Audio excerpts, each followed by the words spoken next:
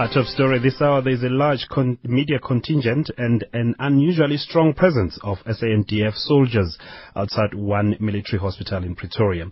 Looking at the markets at this hour, gold is trading at $1,605.50 an ounce. Platinum is trading at $1,583.25 an ounce. The rand is trading at R9.27 against the US dollar, at 14.05 to the pound and 11.83 to the euro. Fortune favors the brave. The brave favor fortune. You see, with constant scrutiny, life can be incredibly rewarding. It's this concept that led Sun International to create the Maslow, a specialist business hotel in Sandton dedicated to facilitating success and recognizing those who achieve it.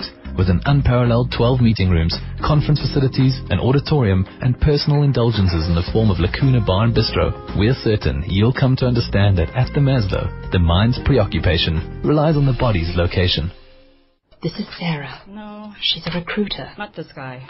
No. It took Sarah 24 cups of coffee and a mountain of CVs to regret not using Career Suite. Seriously? Tailored for the accounting, audit and financial arenas, Career Suite gives you a concentrated pool of top candidates with access to services like competency evaluations and assessment tests. So while recruiters like Sarah, or yourself, know the type of candidate you need, we know them by name. Register and start browsing CVs today at careersuite.co.za. Midday Live on SAFM. 104 to 107. 16 minutes past 12. This is Midday Live right here on SAFM, South Africa's news and information leader. It's the 28th of March today.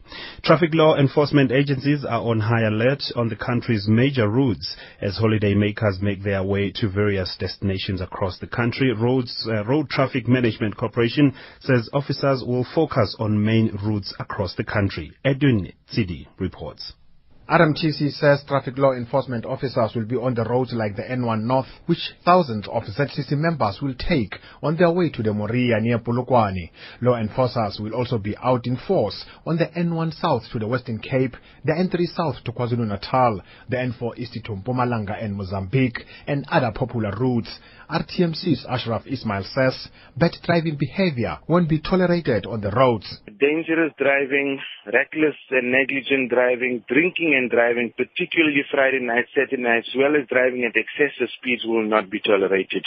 We want to leave a friendly message to everybody to say let's as South Africans get together, pull together as a community on the road and share this public space in an amicable manner.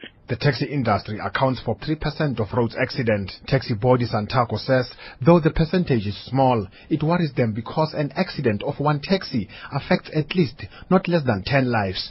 2 years ago, the organization launched Operation Hlokomela to help address road carnage. Santaco's Philip Dybot says their regional and local structures will help to ensure that taxis at the ranks are inspected and monitored to determine their fitness to undertake long-distance trips. We are saying to all our taxi operators and our taxi drivers that they must use the road as a shared space. And we are calling upon all our drivers to take a rest after every 150 kilometers of their drive. This whole issue of the deaths on our road, we take it as not only a responsibility of government, but as a responsibility of ourselves as Santaco. Meanwhile, here in Gauteng, Community Safety Department says drivers who enter and leave Gauteng must be aware that traffic violations will not be tolerated. Spokesperson Obed Sibasa says driving under the influence of alcohol, excessive speeding, reckless and negligent driving will result in offenders spending the entire long weekend behind bars. As Gauteng Traffic Police, we advise holiday makers and other road users to exercise extreme caution. And of course, that report there put together by Edwin Sidi right here on SAFM, South Africa's news and information leader. We're hoping to get hold of the Deputy Minister of Transport, Sindisiwe Chikunga, there to talk us more about that. But other issues that we want to explore with her is the last week delegates at the KZN Integrated Maritime Conference adopting a draft maritime industry development strategy. We want to look at that and how will that benefit particularly young entrepreneurs who've been excluded from this trade for very many years. President Jacob Zuma saying BRICS countries have elevated Africa's global standing. He's been hosting the BRICS Leaders Africa Dialogue Forum retreat at a lodge in northern KwaZulu-Natal. Of course, BRICS are doing very well there. That summit in Durban. And Finance Minister Pravin Gordhan says further discussions will be held to deal with certain outstanding issues regarding the establishment of the BRICS Development Bank there. So we'll be looking at that story as well very shortly. This is Midday Live on SAFM, South Africa's news and information leader. Former South African President Nelson Mandela has been admitted to hospital due to a recurring lung infection. This comes 3 months after the 94-year-old former president was admitted to hospital in the capital Pretoria last December, also for a lung infection and to remove gallstones. Tuto Ngomeni compiled this report for us. All right, we don't have that piece. We'll be coming back to that piece very shortly. Of course, we're also hoping to talk to Meg Maharaj, presidential spokesperson, if we get hold of him, just to give us an update on what is going on there. It's 12:20. The Eastern Cape Department of Education is set to extend the contracts of some of the more than 2,000 temporary teachers until June this year. The Education MEC, Mandla Makupula, made the announcement while tabling his budget of 26 billion rand for this fiscal, with 1.3 billion rand set aside for infrastructure development.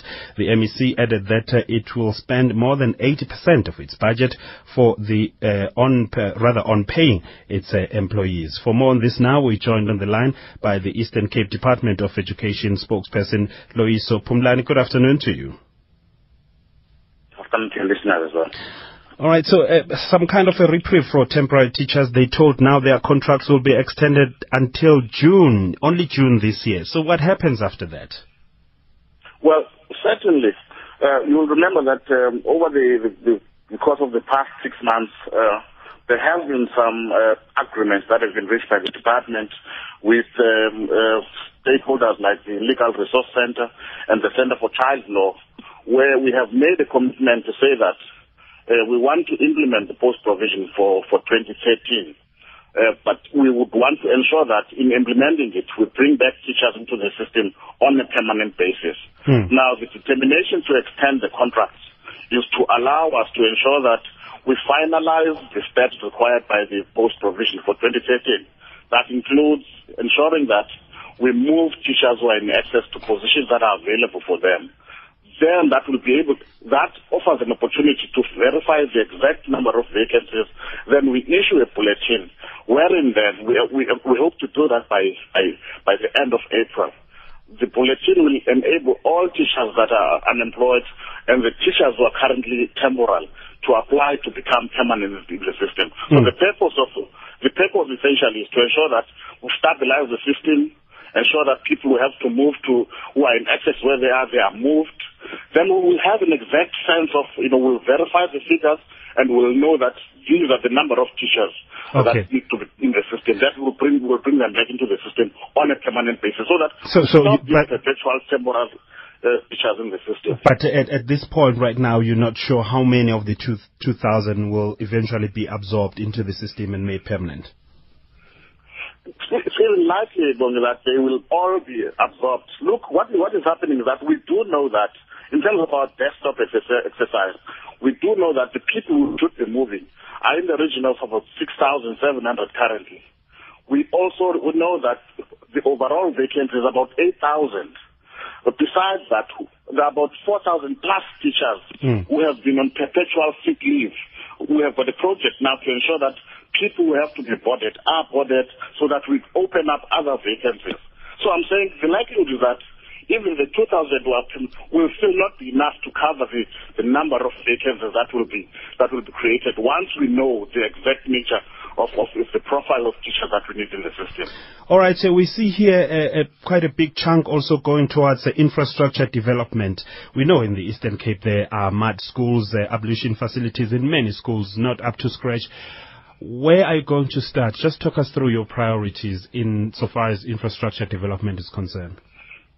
Well, certainly. I mean, this term of government, I'm sure you are aware that it's been characterized by the fact that the President and the National Department committed 8 billion rand to eradicating of mud schools. Now, there's a program that is driven by National, that is called ACIDI, Accelerated Infrastructure Service Delivery Model, that is working inside of the former Transkei to to eradicate, to make sure that we just get rid of all of these unsafe smart schools and some of the think and plan schools that we have there.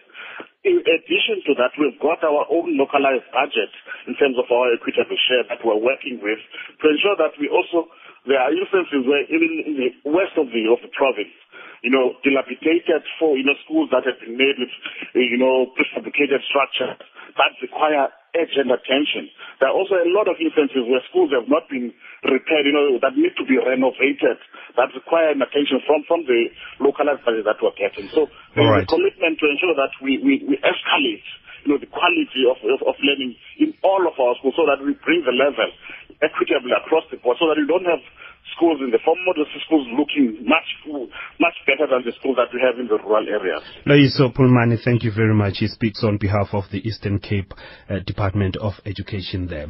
President Jacob Zuma has called on all South Africans to continue praying for former President Nelson Mandela after he was admitted to an undisclosed hospital for lung infection yesterday. Presidential spokesperson Mek Maharaj says that President Zuma has appealed to all media houses and the public to give the Madiba family space to ensure his privacy. He joins us on the line right now. Mr. Maharaj, good afternoon to you. Good afternoon to you and your listeners. Are you at liberty right now to tell us where Madiba is? The reason we haven't disclosed the hospital is, one, for the privacy for the doctors to be able to remain focused on their task of attending to him. Secondly, out of respect for privacy for Madiba and his family, we know the family are going through a difficult time, and we would like them to go through these difficulties to the best of their possibilities outside of the public limelight. So you're going to keep it that way? Those are the reasons that we have done so, that we did not disclose it. Okay. But we do give updates based on the reports we get from the doctors. All right. So that status will remain in that fashion, that you're not going to disclose, at least for now. All right. We respect that. Yeah. Let's move on. But how is he? Can you give us an update? What I can say is that the only report I have is the one that the doctors gave us when he was admitted, and which we have released this morning. We are not pressuring the doctors. We are leaving them also the space, rather than attending to phone calls to telling us hour by hour, we're leaving them to give their reports to us when they consider it appropriate. What we have confidence in is that there was any significant upturn or downturn in his condition, the doctors would immediately alert the presidency. And we would then take the appropriate steps to keep the public informed. We fully appreciate the concern, not just of South Africans, but of people throughout the world. They love and admire this man so much that they really would like to know how he is. Okay. And are willing him to get better. And we know now for sure that this is not a regular checkup, really. He has a problem with his lung. Not at all. We've always said that he has got a lung infection problem. That is a history of his medical record. He's 94 years of age. And secondly, when he goes in for tests, as he did on the 10th of March, we said so, and he was there for 24 hours. When he went in December, we said he had a lung infection. After the lung infection was treated, the tests also showed that he had gallstones, and that was removed, and we informed the public accordingly. So the exact condition, the doctors inform us, and we make sure that we tell the public what the doctors have told us. Okay. Well, thank you very much. That's a Mek Maharaj, spokesperson for the presidency there. It's 28 minutes past 12 right here on Midday Live. Another very sad story. This one, the imminent demise of the Institution for Democracy in Africa, that's IDASA, has again cast the spotlight on funding for non-profit organizations in the country. IDASA, which played a role in South Africa's move to democracy, is expected to close its doors in the next week due to financial constraints. It had been operating for the past 27 years. Lyndon Khan reports.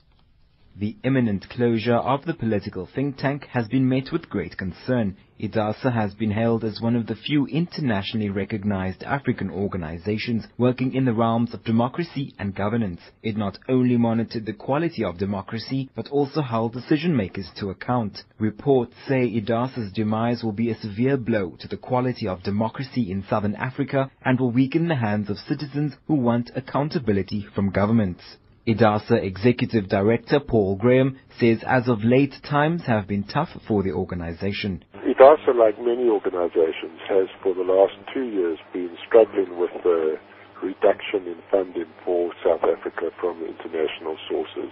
Early this year, a couple of major grants were suspended, and so without new money coming in, we couldn't pay staff and some other creditors.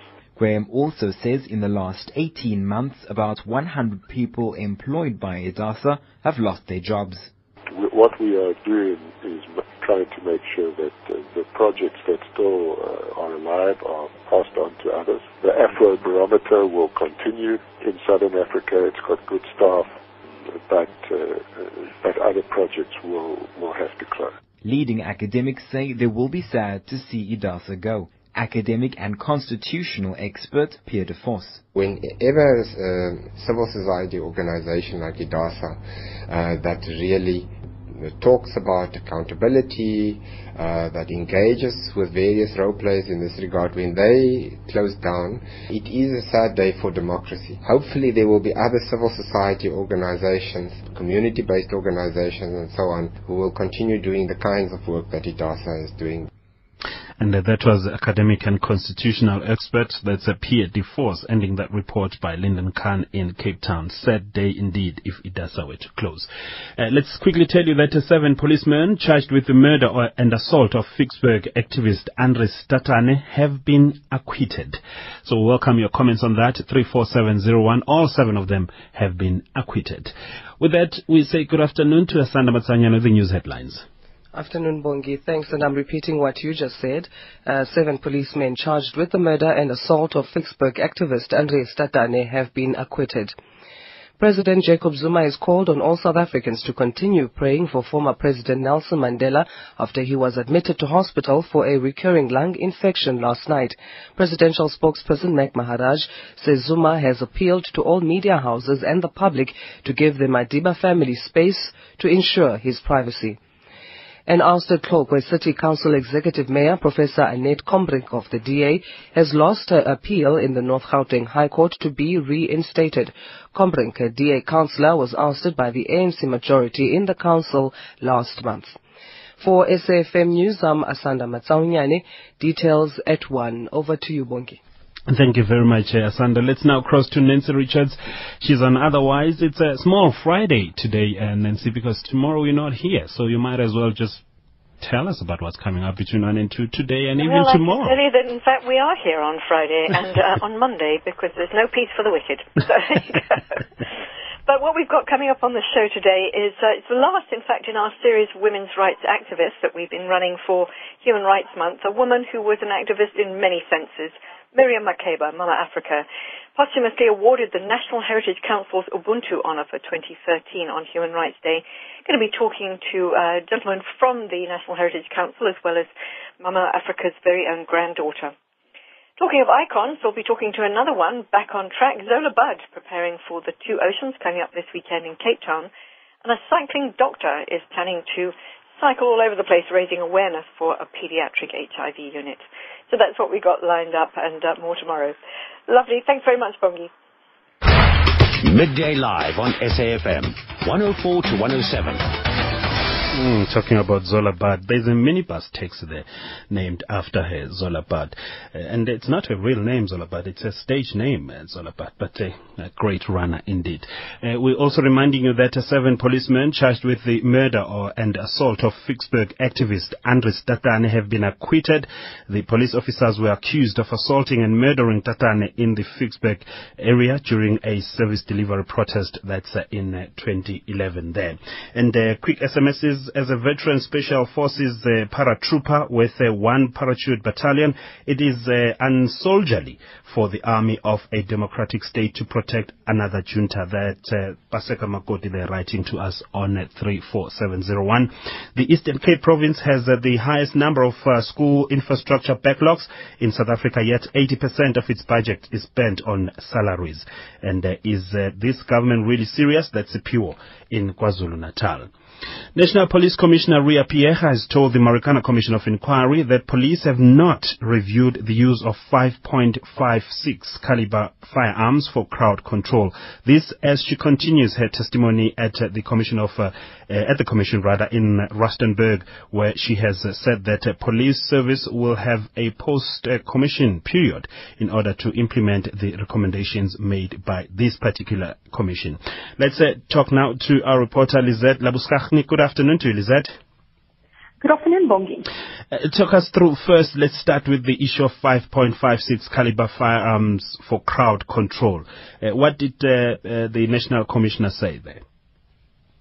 People already asked her about some of the matters yesterday when he asked her why units such as the Technical Response Unit, the Special Task Force were called to Marikana if specialists say that these units are not actually equipped for crowd control and they are not trained for crowd control matters, saying that they are called in the police certain war units, and that this is one of the reasons why so many people were killed during the Marikana unrest. We know from the police's report on what type of firearms were used that a lot of R5 rifles were used, and those are probably the ones that are used by the Tactical Response Team and your Special Task Force. And there has been a specialist report from a police expert, Mr. Kees de Roover, that said that this firearm should not be used in crowd control situations at all. Now, this report was tabled in front of the Commission, and Beefles wanted to know if the police had acted on this report yet.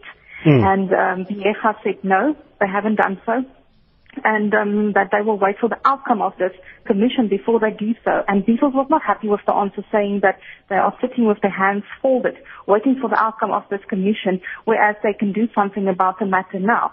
And Piecha then said they will take it into consideration and they will reassess the use of these firearms immediately. She also talks about a post-commission period after this Marikana Commission of Inquiry. Just explain this for us, please. Well, I presume that there will be certain outcomes from the Commission whenever we finish here. We know that we should be finished with the actual hearings on the end of May, but probably go on quite a lot longer than expected. And the Commission will make certain recommendations to all of the parties here, including the police service, obviously Lonmin, the unions, the National Union of Mine Workers, and also AMCU, on how such matters should be dealt with. And the Commissioner basically said then they will look into all the recommendations that the Commission had made, and obviously changes will have to be done, especially looking at the type of crowd control measures that they use, the way that they structured their plans, what has gone wrong in terms of bad communication on the day, and also that the police were not very organized when they were at Wonderkop. With people say, you know, you were shooting from different directions, you were actually shooting at each other, and that it is actually a grace that not police officials were not shot by their fellow police officials. All of those matters will probably have to be taken into account after that.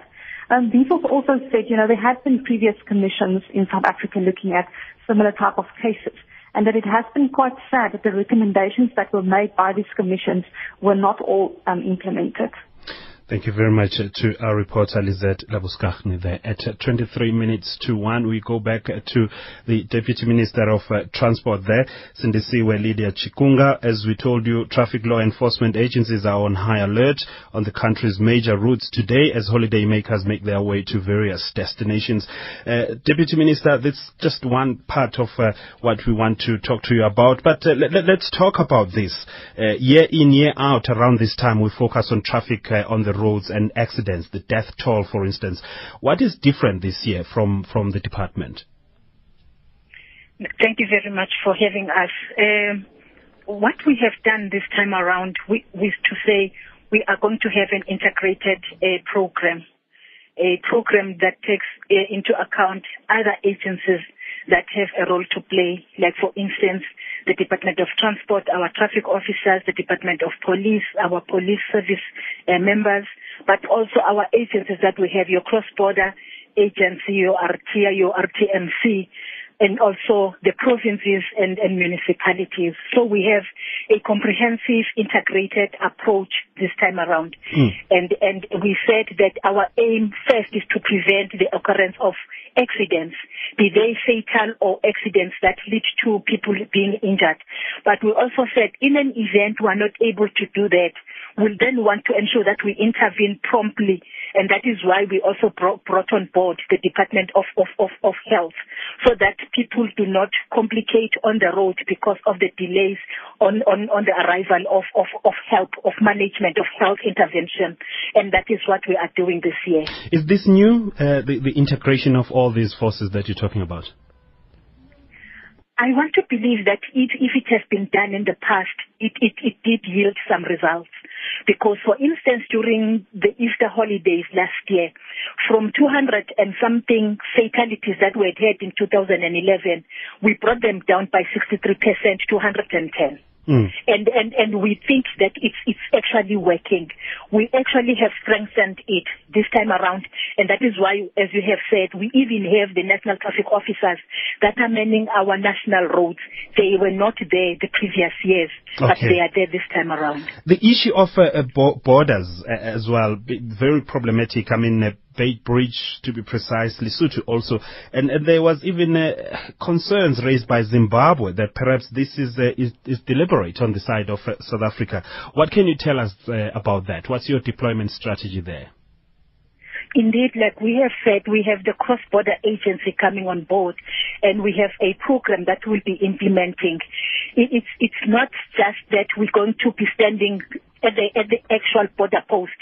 We're going to be working some 5 kilometers inland. I mean, that is inside inside South Africa, checking as to what is happening, so that when they actually cross the border, it doesn't take long. So we have a program that we are going to be implementing.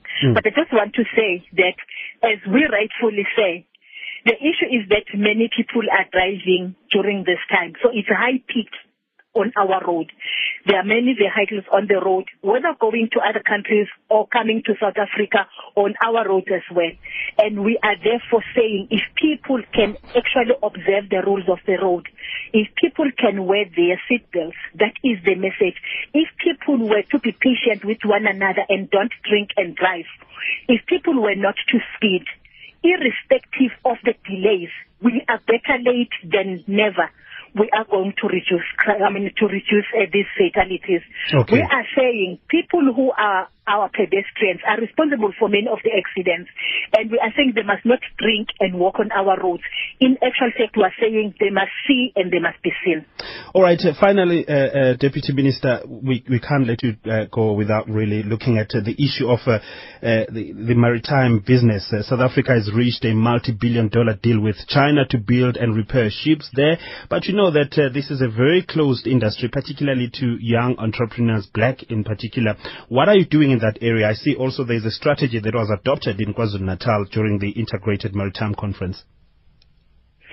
You know, first of all, Bongi, we've not been in maritime industry at all as South Africa. As you rightfully know, 100% of our ships that export and import our goods are foreign ships. And in them, it's 100% seafarers that are foreign seafarers. So we've not been there as a country since, I think, 1993, when the ships that we owned as a country were sold. And because of that, whatever that we are doing, we're starting from scratch. And that is why we therefore have all these MOUs that we have signed, all these agreements that we have signed with these countries. And we are therefore saying, as a country, we want to get in there. We want to benefit. Whether it is young people, it is women, as we want to do that, whether it is people that already have some experience in the maritime industry, we want to see them doing it for the country. We want to see South Africa owning ships. We want to see South Africa having ships registered in our registry, so that inside those ships we have seafarers that belong to South Africa. We have young people working there. We have women who are providing food in those ships, being South Africans. And we therefore are saying the industry is open for all of us to benefit, because we're starting from scratch. altogether. All right, I'll tell you what, Deputy Minister, we need to explore this further, but I'm going to leave it here for now, and I'm going to thank you very much, Sindisiwe Lydia Chikunga. We'll talk about this maritime business. Really, it's such a lot of money going in there. We don't even own a vessel as a country. Really, we need to go back to the story and talk some more about it. Let's stay with the issues BRICS. The People's Bank of China has signed an agreement with the South African Reserve Bank that will allow the central bank to invest in China's interbank bond market. Mrafe Tabane, please explain this for us. Well, it's an agreement that was signed between the People's Bank of China and the Reserve Bank. And basically this means that it's going to allow us as South Africa to hold yuan denominated assets, because at the moment we hold the euro denominated assets as well as the US dollar denominated assets. So I think that for us as a country, it's good to diversify. And in terms of the agreement, it's actually going to enable the Reserve Bank to invest approximately $1.5 billion US.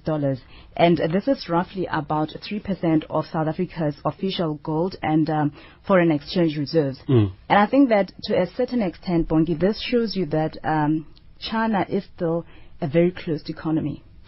But okay, maybe we'll come to that. But what's interesting here is that we don't have to go via the dollar to get China imports into the country right now. We're going to go buy the yen directly. Yes, and we can even have the yuan debt reflected on our balance sheet as a country. Wow, that's interesting. What else do you want to tell us about that particular story?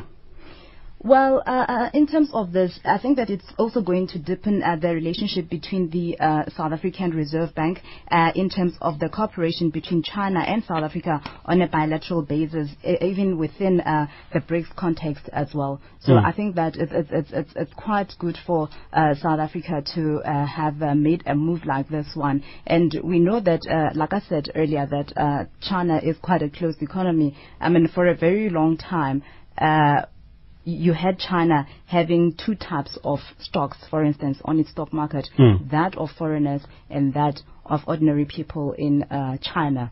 So that's interesting also, because now we are going to be able, or does this allow us to borrow money directly from China by issuing bonds to China? It allows us to buy in the Chinese bond market. We can also buy. Yes, we can buy in the Chinese bond market. All right. That's great. Now, growth in credit demand by South Africa's private sector fell to 7.88% year-on-year in February, compared with an unrevised 8.64% rise in January. What do you want to tell us about that?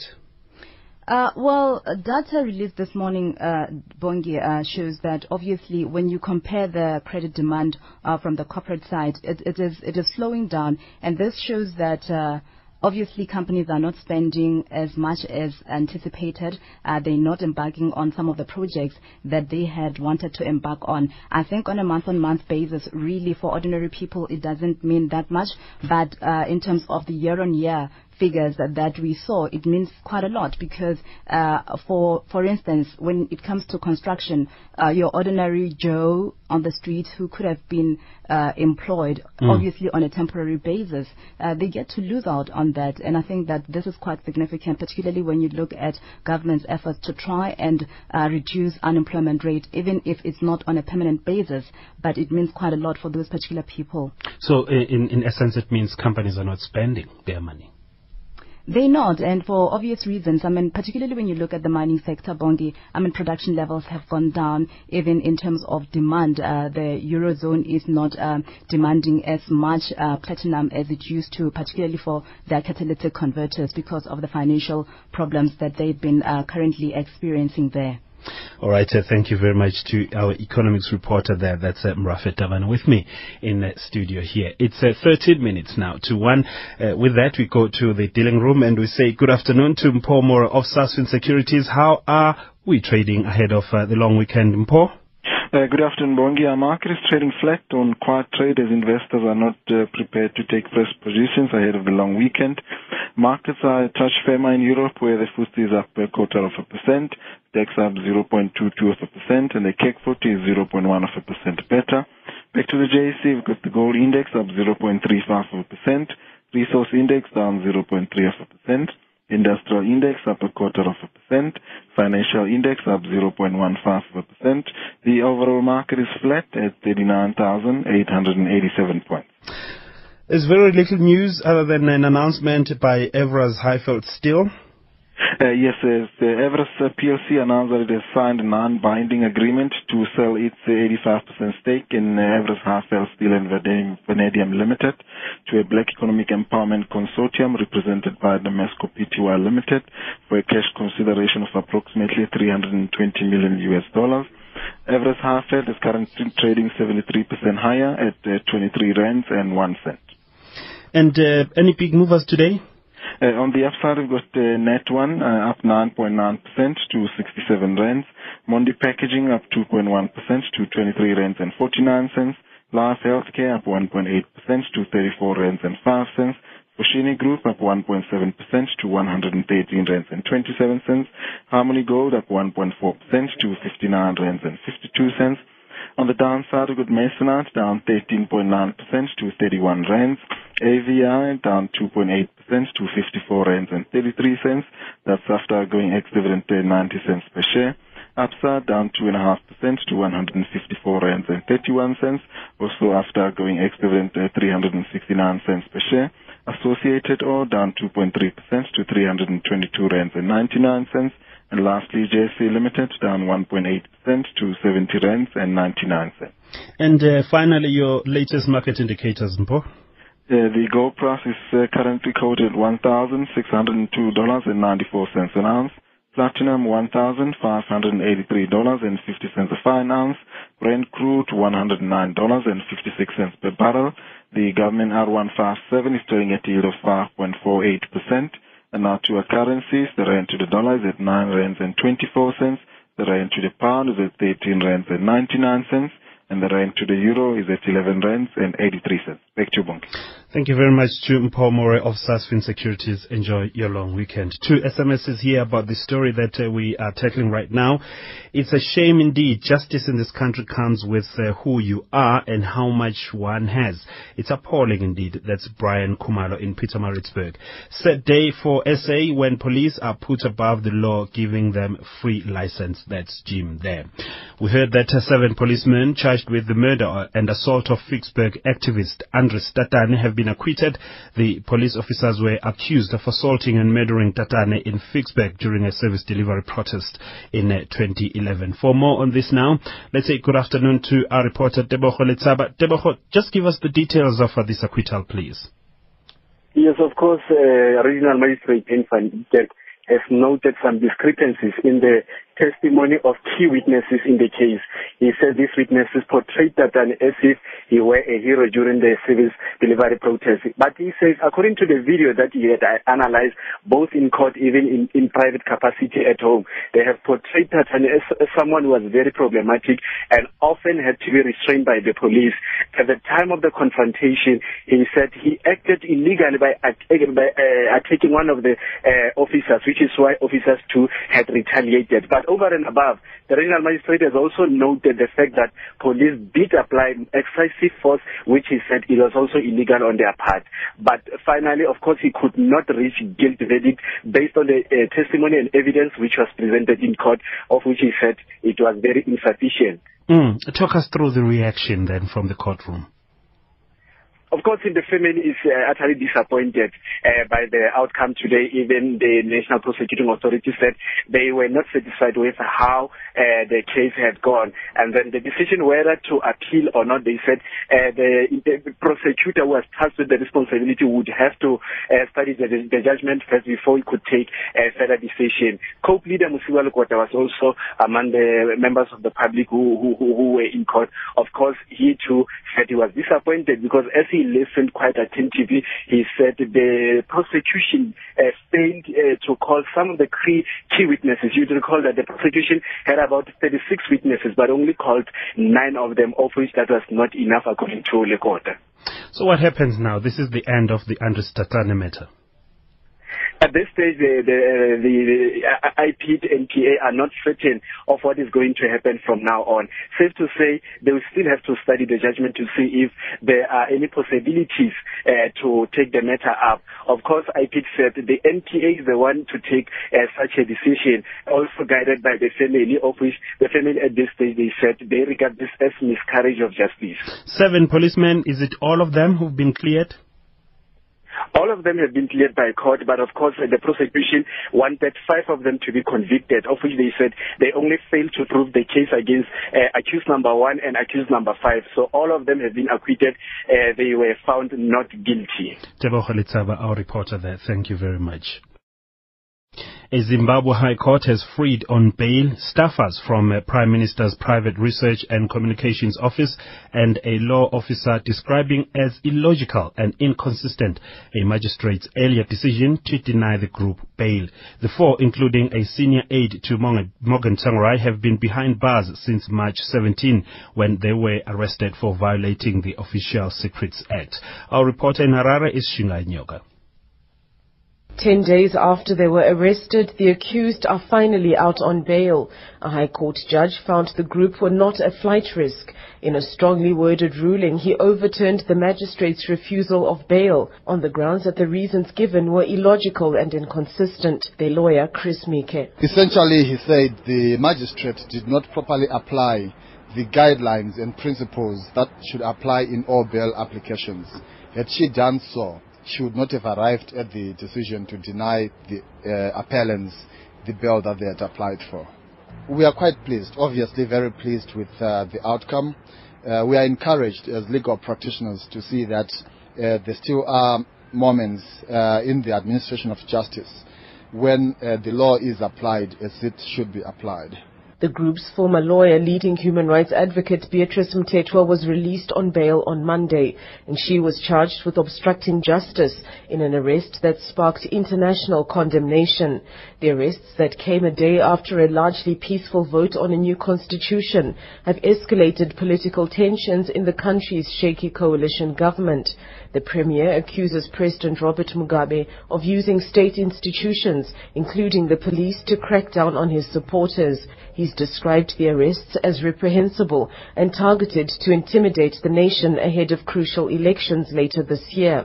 ZANU-PF has defended the arrests, calling for Tsvangirai to allow the police and the courts to do their work. The 4 will appear in court in April for their trial. They face various charges of impersonating police investigators and violating the Official Secrets Act for allegedly illegally compiling a dossier on top-level government corruption.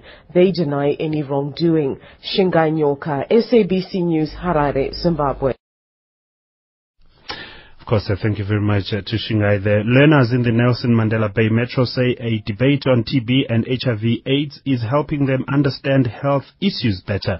The learners from 6 schools have been going up against each other's understanding of the complexities of the virus and bacteria. This as South Africa concludes TB month. Asanda Ntame reports. The debate held at the refurbished Athenaeum Gallery in Central was organized through a partnership by the Red Cross Foundation within the Metro, the Education Department and Health Department. Here's what some of the learners say they have learned from the debate. What we are learning is that there are certain trends that are going on within our communities whereby people are stigmatized, people are victimized because of their HIV status. Are they going through TB? If so ever, people are not aware of howsoever you get infected by the virus or the bacteria. It also increased my knowledge with people infected with TB, that it comes in different stages and different strains, and that they also can live a normal lifestyle, but they have to be extra careful and go through extra precautions as to not infect other people. The World Health Organization says at least 1% of South Africa's population, which is just over 50 million, contracts TB annually. A Red Cross representative in the Nelson Mandela Bay Metro, Ruth Mufalali, says it's concerning that there are still new infections of TB. There continues to be an increase in the amount of infection. and a lot of people are defaulting on their treatment. So right now what we're standing out to say is that TB is treatable. You know, we just want people to be courageous enough to stick through their treatment and, you know, complete it. Volunteer at a clinic in KwaZakele Township in Port Elizabeth, Nandipa Jama, says some of the challenges that lead to an increasing number of new infections is poverty. Challenges that we face are when people are refusing to take treatment, whereby they say they do not have food to eat, so they cannot eat their treatment. No Eastern Konto is a representative from the District Health Office in the Metro. She says as officials they decided to partner with the Red Cross and the schools to provide factual information about TB and HIV. In addition to the information that we are getting from them, we're trying to give them the correct information so that when they go out there around the schools with other children in the community, they're able to dish out or state what is the correct information. So we're trying to eliminate all the misconceptions that they're having in regards to TB and HIV. As TB is airborne, meaning it's passed from one person to the other, the more people there are with TB, the more the chances of infections unless precautionary measures are taken. Asanda Ndame for SABC News, Port Elizabeth. And top stories this hour: 7 policemen charged with the murder and assault of Ficksburg activist Andres Tatane have been acquitted. Our reporter, Debo Khalitsava. Regional Magistrate Penfan noted some discrepancies in the testimony of key witnesses in the case. He said these witnesses portrayed Tatane as if he were a hero during the civil delivery protest. And news just in: 2 bail conditions imposed on murder-accused Paralympian Oscar Pistorius have been set aside by the North Gauteng High Court in Pretoria. Earlier, we spoke to our reporter Lila Magnus. He said Oscar needs to travel overseas to generate an income. He said Oscar doesn't want to go on a holiday to Mauritius. So he suggests a controlled environment where Oscar can travel overseas. And the former South African President Nelson Mandela has been admitted to a hospital due to a recurring lung infection. Presidency spokesperson Meg Maharaj. We are not pressuring the doctors. We are leaving them also the space rather than attending to phone calls to telling us. We're leaving them to give us